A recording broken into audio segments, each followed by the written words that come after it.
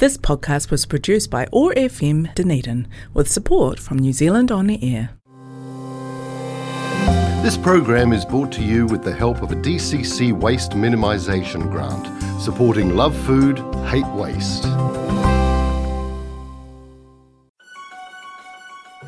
Happy Tuesday, and thanks for tuning in to our very first episode of Revolution Radio, hosted here on 105.4 OAR FM by myself, Alexandria White, and my co-host, Duke McLeod. Today we are here to talk about the meaning behind this new broadcast and the message we want to convey to all of you, our wonderful audience. In future episodes, we will be interviewing different people from a wide range of backgrounds, but all sharing the same common denominator, a drive for revolutionizing our world for the better. In this first episode, however, we will be interviewing each other in hopes that you, dear listener, can get to know us a bit better. Now, without further ado, let's get started. If I was young, it didn't stop you coming through.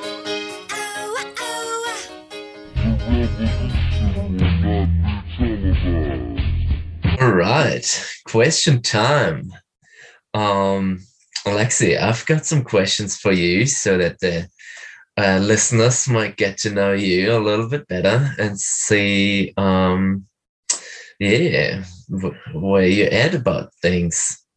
So maybe start off with a simple question. Why did you decide to take over this radio show?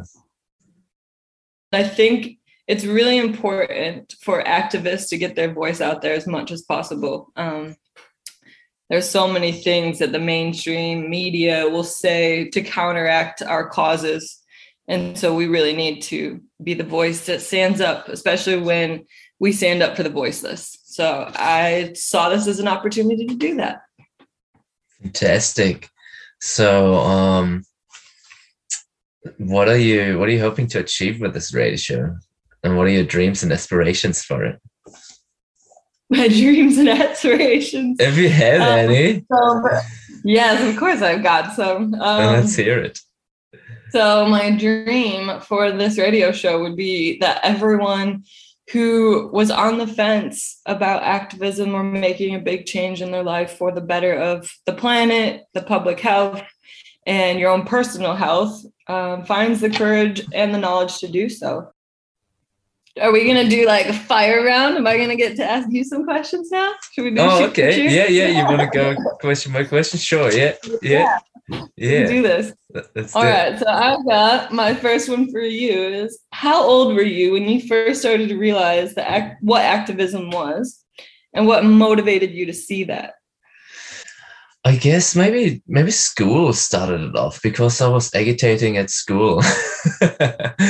I was with my best friend known as the communists at school, and we're constantly challenging teachers, and especially in our political studies. And I just started, promoting alternative worldviews there, and then took the step to do that outside of school too, I guess, talking with our friends first, and then on the street with people.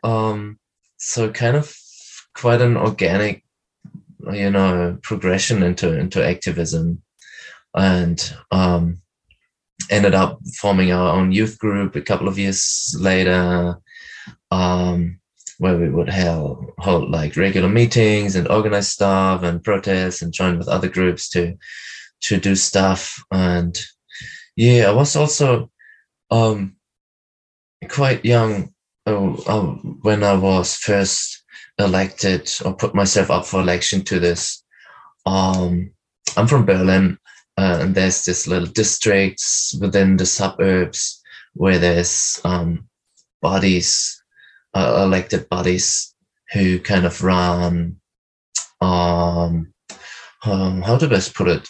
There's funds from the local municipality, and these little councils kind of decide which kind of social project gets the money.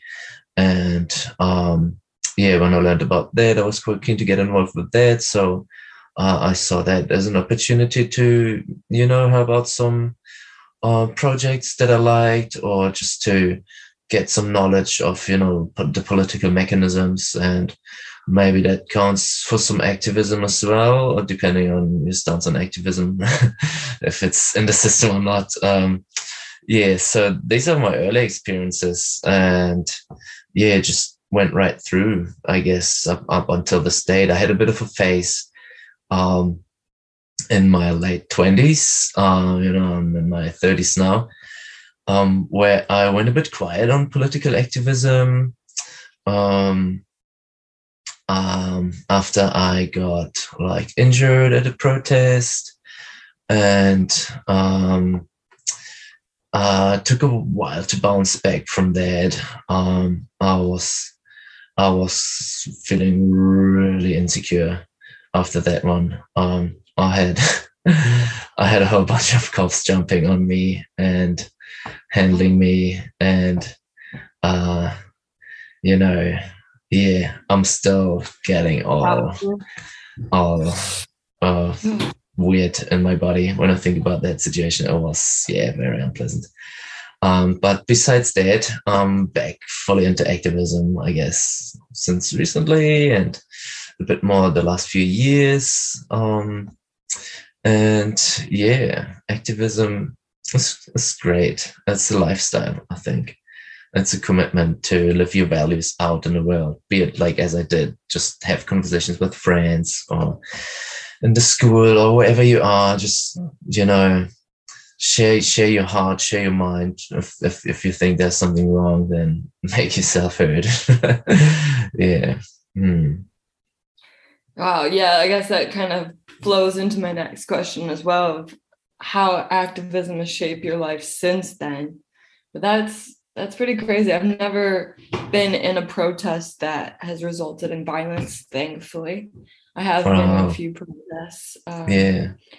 One in Australia out with me was a protest by the Aboriginal people to get their children back, because they're still doing, the stolen generation thing over there, even though they try to hide it. It's still going on. Yeah. And I'm really, really happy that none of that turned violent, because the violence and the oppression that I already heard from stories of the police coming into their territories, that was enough. I really can empathize with you being scared afterwards to participate again, because even by hearing violent stories and seeing the violence I grew up with in the United States was enough to really kind of get me into the activism side that you were talking about in systems. So I totally think that activism can still be systematic, because thankfully in today's age, we're going through this huge change and upheaval of humanity, and people are realizing that we have systems all around us that we need to infiltrate, and that we can improve. And even stuff like this, the internet, it's a system. It's a huge global system that we are utilizing in a different way. So I guess my next question was, how has activism changed your life since then? But it seems like it shaped your life entirely. I guess so. You can breathe and eat activism for breakfast. Yeah, I guess so. It's actually also when I had my quiet years, I still found ways to channel that activist sort of energy.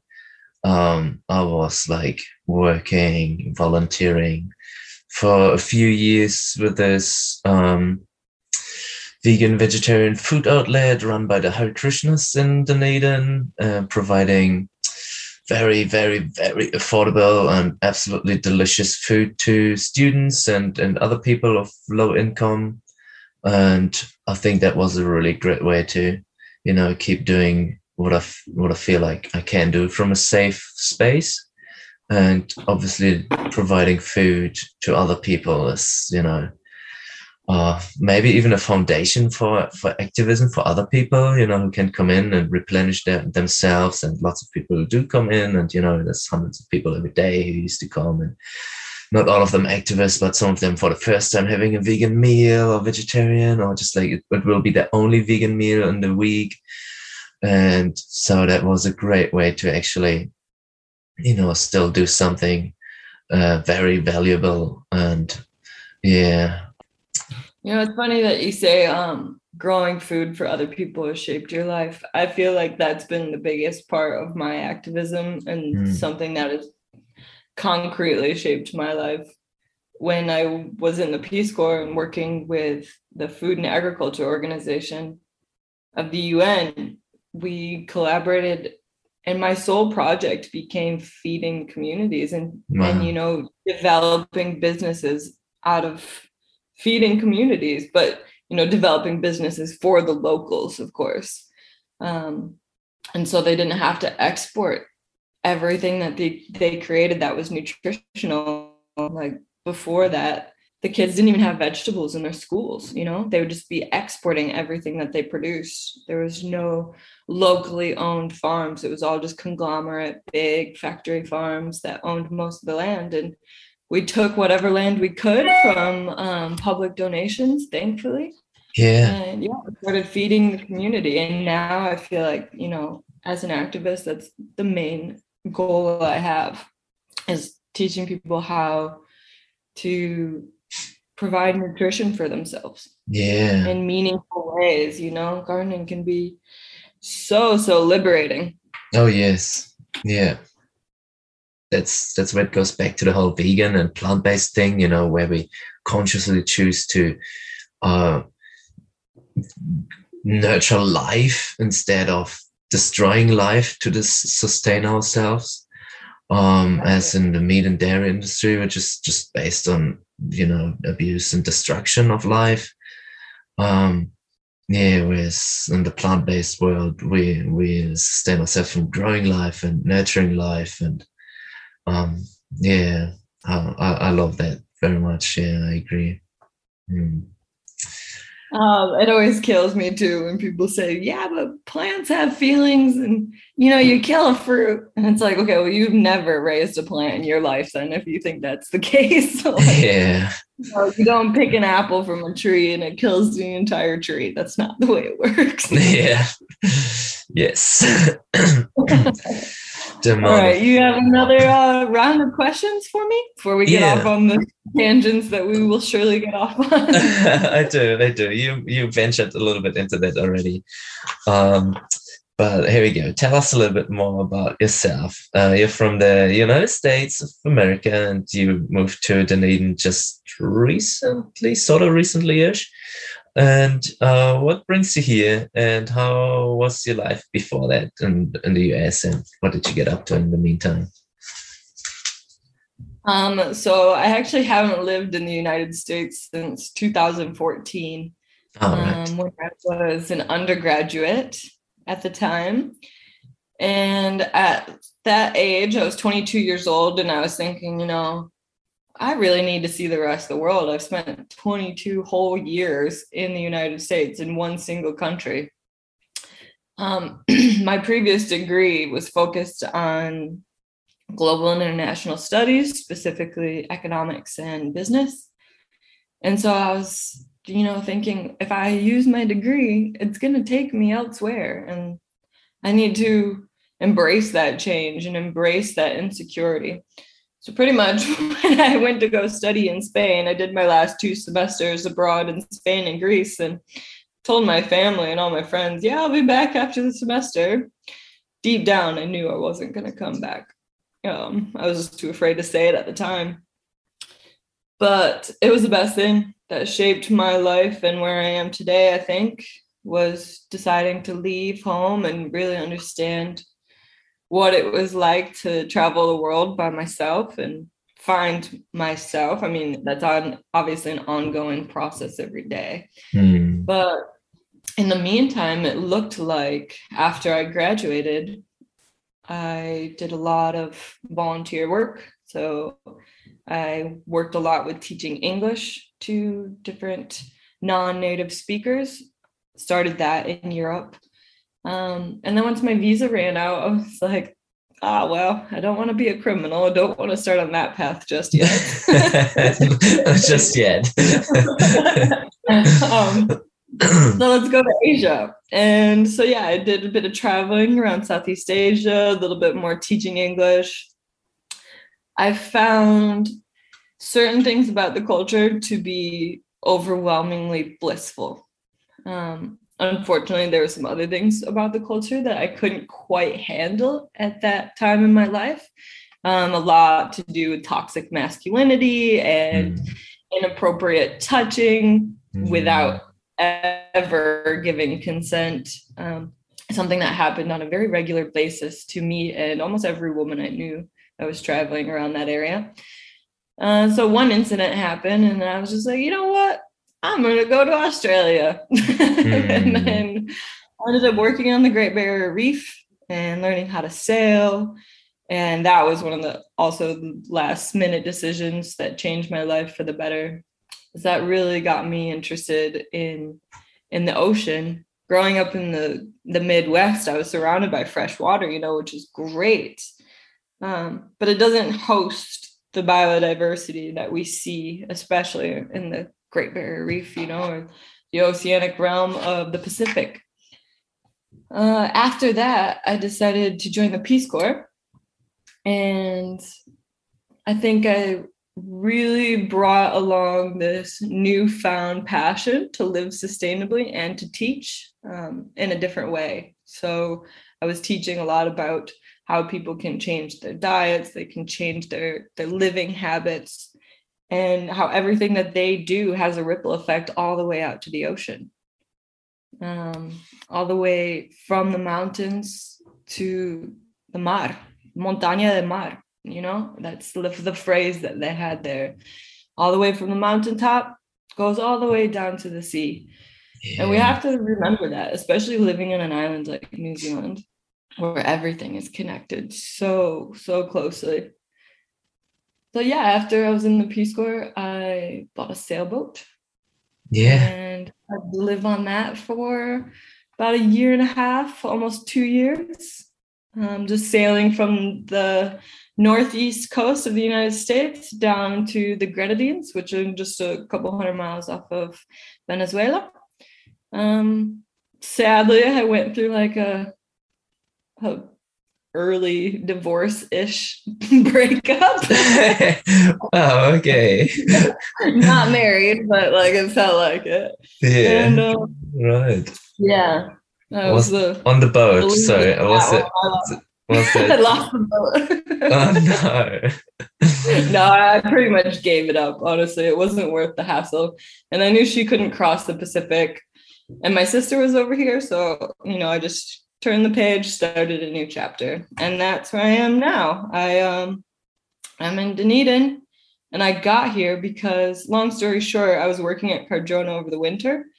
Just for a fun job, broke my arm, had to lay in bed for 2 weeks. Then I reconciled my living decisions and decided I want to go back to school. So now I just graduated my graduate diploma in oceanography. Nice. Yeah. Wow, what a journey. Oh my God.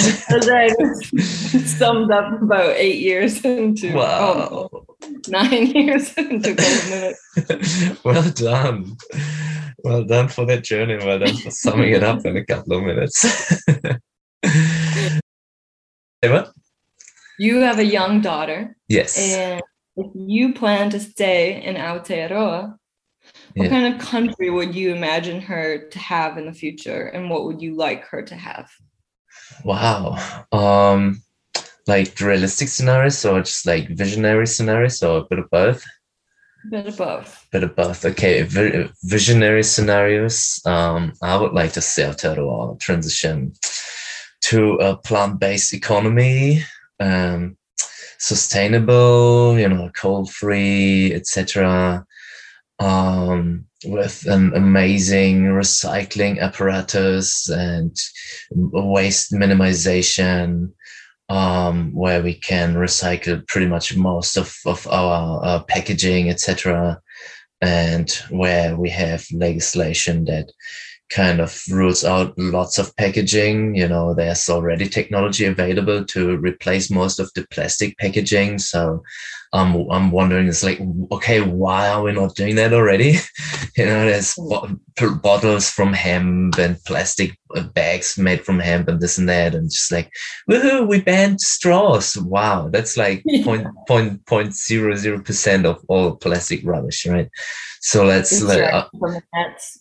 Yeah, exactly. I want to see, a country and society that fully embraces that journey and fully embraces that transition that we need to freaking stay alive not only as a nation, but also as members of a, global community, where we take up our responsibility and our spot in this world, where we use our, privileges and resources and contribute to that change.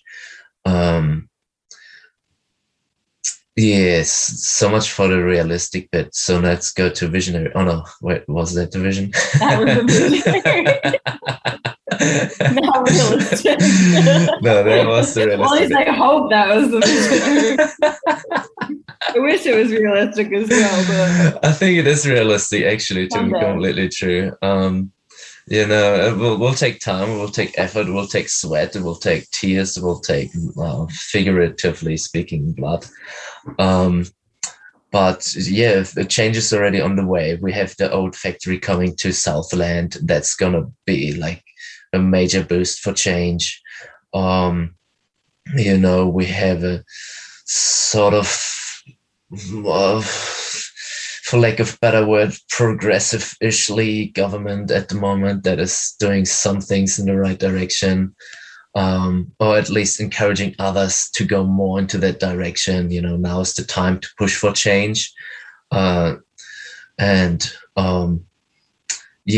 to grow up. As a father of a girl, especially, a country that takes, sexualized violence very serious and, creates, safety and creates, I don't know if that needs a policy framework or just like education, probably all of it, where, what you've experienced in Southeast Asia, is just not happening, to that degree or at all, I mean, that's a big issue here as well. Maybe it's more hidden or something, in the houses rather than on the street. It's a ginormous issue here too. And I would like her to grow up feeling safe. And that's one of my main concerns in life, actually, to raise her as a fierce and strong and self-confident person, and enable her to express herself without having to push around others and this and that. Another completely unrelated or maybe related point just comes into my mind when I think about that question that you asked about what kind of place I want to live in. Ditch the monarchy, say thank you and goodbye to the Queen as our, lady in command. Even though people say, oh, this only statutory, is like, no, it's real, it's legal, and it's real. And our Governor General is appointed by her. And the Governor General needs to appoint the Prime Minister. And if they not do that and, sign off on some legislation, so let's not just wave that off and say that's nothing.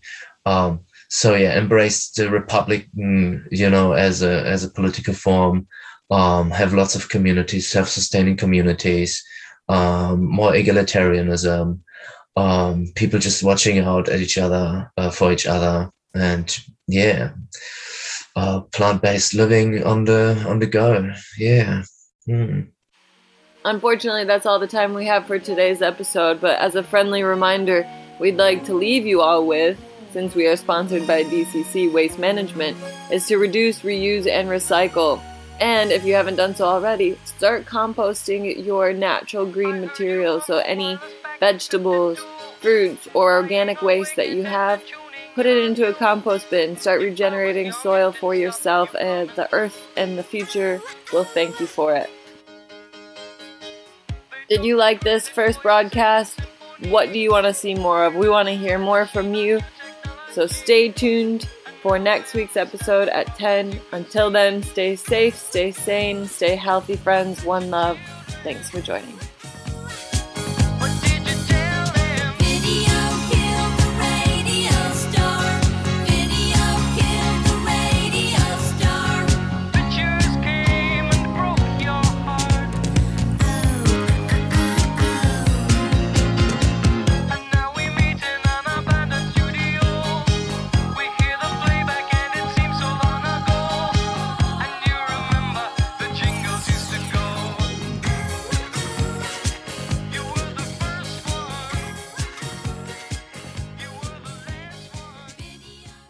This podcast was produced by OAR FM Dunedin with support from New Zealand On the Air.